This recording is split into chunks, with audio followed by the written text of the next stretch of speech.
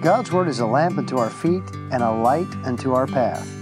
This is Will Rice, and First Light is a brief Bible challenge encouraging you to read God's Word, to think about God's Word, and to live it in real life. So in 1 Samuel 18, we read the story of Saul and his jealousy of David. David, of course, would be the king that God had chosen. Saul was the current king. And there's a lot going on here. So I understand Saul, but I admire David. And what I mean by that is, I understand Saul's jealousy of David. Everyone knows that Saul was a bad guy at this point in his life and in this point in the story. And everyone knows that David was a good man, and everyone loves David, and that's part of the problem. When you look at the story in 1 Samuel 18, we find that Saul's son loved David. Saul's daughter loved David. The people loved David. In fact, they said of Saul, Saul hath slain his thousands, and David his tens or 10,000s. And so it wasn't just a matter of everyone kind of looking towards David before David actually became king. It was a matter of their forcing and foisting a comparison of the two upon Saul. Now, what Saul did was wrong. No doubt about it. I admire David. No doubt about it. I'm simply saying I can admire David, but understand Saul. You know, I understand all the scallywags in the Bible much more readily and easily than I understand the good people in the Bible, because I'm not a great person. I'm a very flawed person. And I can understand jealousy, as bad and wicked and as weak as it may be, then I understand the magnanimous spirit of David, who was a man after God's own heart. In three occasions in 1 Samuel chapter 18, the Bible says that David behaved himself wisely. So for instance, in verse 5, the Bible says, "And David went out whithersoever Saul sent him, and behaved himself wisely. And Saul set him over the men of war, and he was accepted in the sight of all the people, and also in the sight of Saul's servants." So we see what kind of prompted that jealousy. That is, everyone loved David and kind of seemed to start to drift in their attention of Saul. But you also see that David did everything Saul asked him to do, and he behaved himself wisely. Now, the Bible does not say he was wise. The Bible says he did wisely. He behaved himself wisely. Your IQ is your capacity to know. It's how much room, you might say, you have in your brain, or how quickly that brain can work.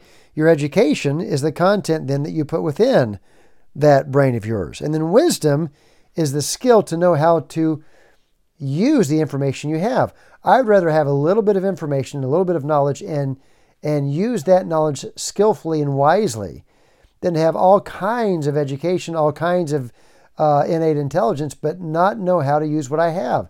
All of us know of the infamous dumb, smart person, which is to say, someone who has all kinds of education, or someone who's very, very bright indeed, but doesn't know when to come in out of the rain. So wisdom, at the end of the day, is not something you know, it is something you do. Wisdom is a behavior. David behaved himself wisely. It says that in verse 5, verse 14, and verse 30, which is to say, first, middle, and last of this chapter. In verse 14, the Bible says, "And David behaved himself wisely in all his ways, and the Lord was with him." Verse 18, or verse 30 rather, says, "And David behaved himself more wisely than all the servants of Saul."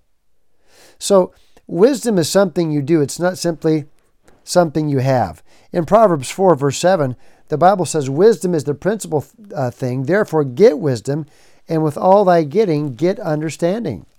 You know, wisdom is the most important thing. We get so fixated on money and position and working well with other people, all of which may have their place, but wisdom is more important than that. And part of the reason for that is because you can't keep what you have if you don't have wisdom.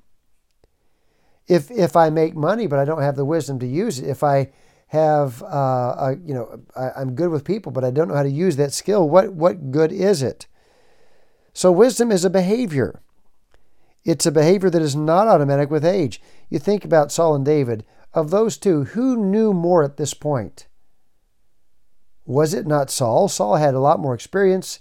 He had more age. He had more resources at this point in their lives. And yet David was the one with wisdom. So just because a man has white hair doesn't mean he has wisdom. He should. It's a sad thing when there's a foolish young person, but it is a tragedy beyond comprehension that an aged person would be foolish. So wisdom is a behavior. It's something you do. It's not automatic with age. And ultimately, God is the source. Now, that means you have a part in wisdom and God has a part. God provides wisdom, but you make decisions that allow you to be in that place of wisdom.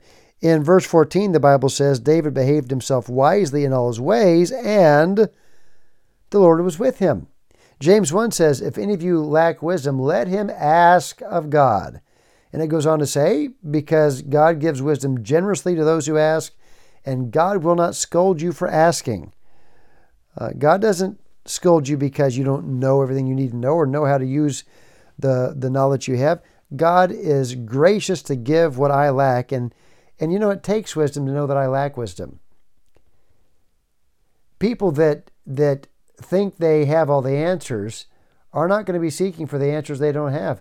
People that realize they're self-aware enough to know they don't have all that they need are going to be humble enough to ask God for it. Ultimately, when it comes to wisdom, what goes around comes around. David could have been impatient. David could have been proud. David could have wrested the kingdom from Saul right then and there.